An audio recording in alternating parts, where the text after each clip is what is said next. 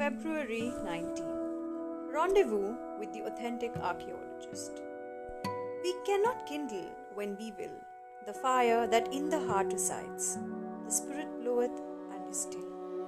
In mystery our soul abides. By Matthew Arnold. Like the inner explorer who seeks adventure and the unknown, the authentic archaeologist knows how to unearth remnants of memory buried deeply in the fertile soil of the subconscious mind. Archaeologists read artifacts much the way a detective reads clues.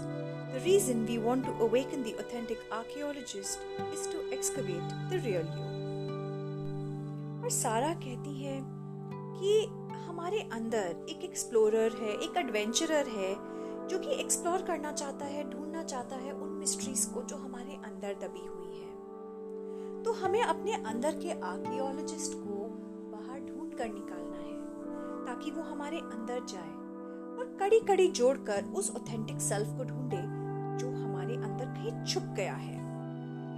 How we remember and what we remember and why we remember form the most personal map of our individuality. Writer Christina Baldwin reminds us. Today, become willing to remember. Prepare yourself for a gentle but authentic dig that will help you discover the mystery in which your soul abides. और एक author है Christina Baldwin जो कहती है कि एक हमारी जो इंडिविजुअलिटी होती है, जो हमारी पर्सनल रियलिटी होती है, वो बनती है 3 चीज़ों से। हम चीज़ों को कैसे याद करते हैं, हम हर एपिसोड में से क्या याद करते हैं और हम क्यों याद रखते हैं। सो फॉर एग्जाम्पल, अगर आपकी लाइफ में कोई बहुत बड़ा नेगेटिव इंसिडेंट हुआ जो कि इन अ वे डिजास्टर था आपके लिए, तो आप क्या उसमें से डिजास्टर को याद रखते हैं या उसके लेसन्स को याद रखते हैं? आप उसे इसलिए याद रखते हैं क्योंकि वो सबसे बड़ी मिस्टेक थी आपकी, या इसलिए याद रखते हैं क्योंकि उसने आपको कुछ नया सिखाया, एक नई राह दी।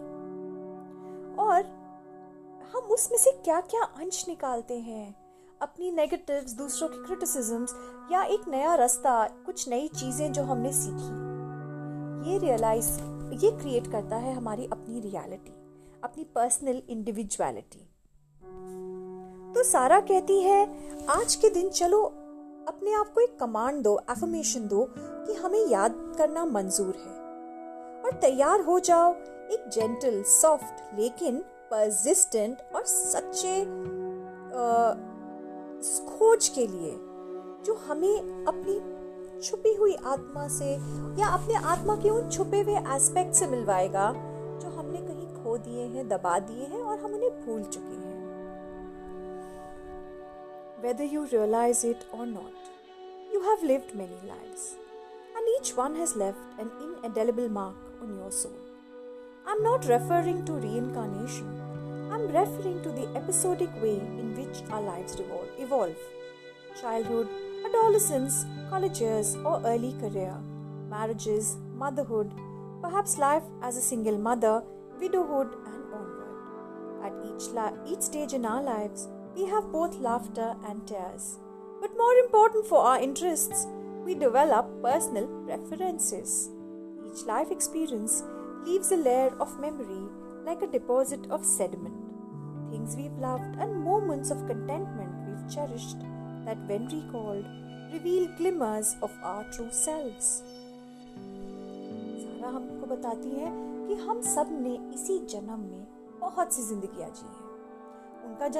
उनका मतलब यहाँ पे पुनर्जन्म या पास्ट लाइफ से नहीं है, बल्कि हर स्टेज ऑफ लाइफ टाइम से है जो हमने इस लाइफ टाइम में या इस जिंदगी में एक्सपीरियंस किए हैं। यानी कि बचपन, फिर टीनेज, फिर यंग अडल्ट इयर्स, फिर married life, etcetera etcetera etcetera.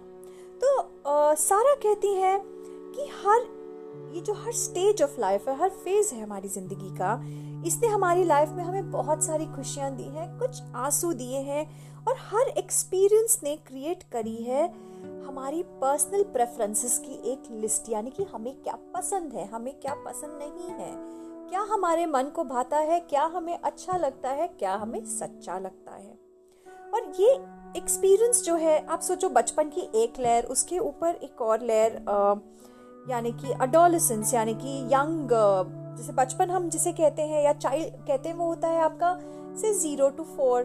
फिर हम आ जाते हैं अडोलेसेंस। अडोलेसेंस होता है जो 3-4 साल से ऊपर 8-9 साल तक होता है। फिर आता है एक यंग चाइल्डहुड जिसे हम बोलेंगे चाइल्डहुड। फिर आपका एक और थोड़ा फेज आता है जो 13 साल की उम्र तक होता है। फिर आते हैं टीनेज ईयर्स जो 13 to 19 होते हैं। फिर कॉलेज ईयर्स होते हैं 19 to 21, 22।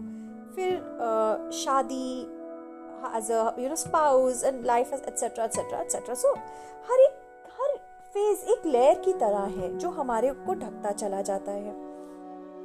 ये लेयर जो होती है ये एक मेमोरी की, यानी कि यादों की लेयर होती है। और इसके अंदर हर वो चीज, हर वो मोमेंट जिसने हमें खुशी दी, प्यार दिया, हंसी दी, वो भी है।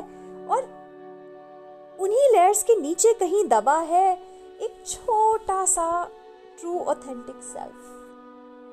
तो यहाँ पे वो हमें क्या कहती है कि अगर हमें ट्रू सेल्फ तक पहुंचना है तो हमें हर लेयर के नीचे जाके देखना होगा कि हम क्या हैं। और वहां मदद करेगा कौन? हमारा आर्कियोलॉजिस्ट, हमारे अंदर का archaeologist.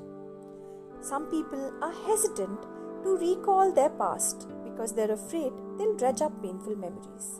But just as each illness brings a gift for us, if we look for it, so each painful memory comes bearing a peace offering. There is nothing to fear.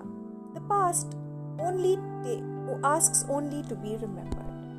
और सारा and में हमें कहती है कि अक्सर लोग अपने पास्ट को, यानी कि अपने बीते हुए कल को याद नहीं करना चाहते, क्योंकि उन्हें डर लगता है उस पेनफुल मेमोरीज को या उन पेनफुल मेमोरीज को उठाने का, वापस आगे लाने का, जो उन्हें दर्द देगा, जो उन्हें आंसू देगा।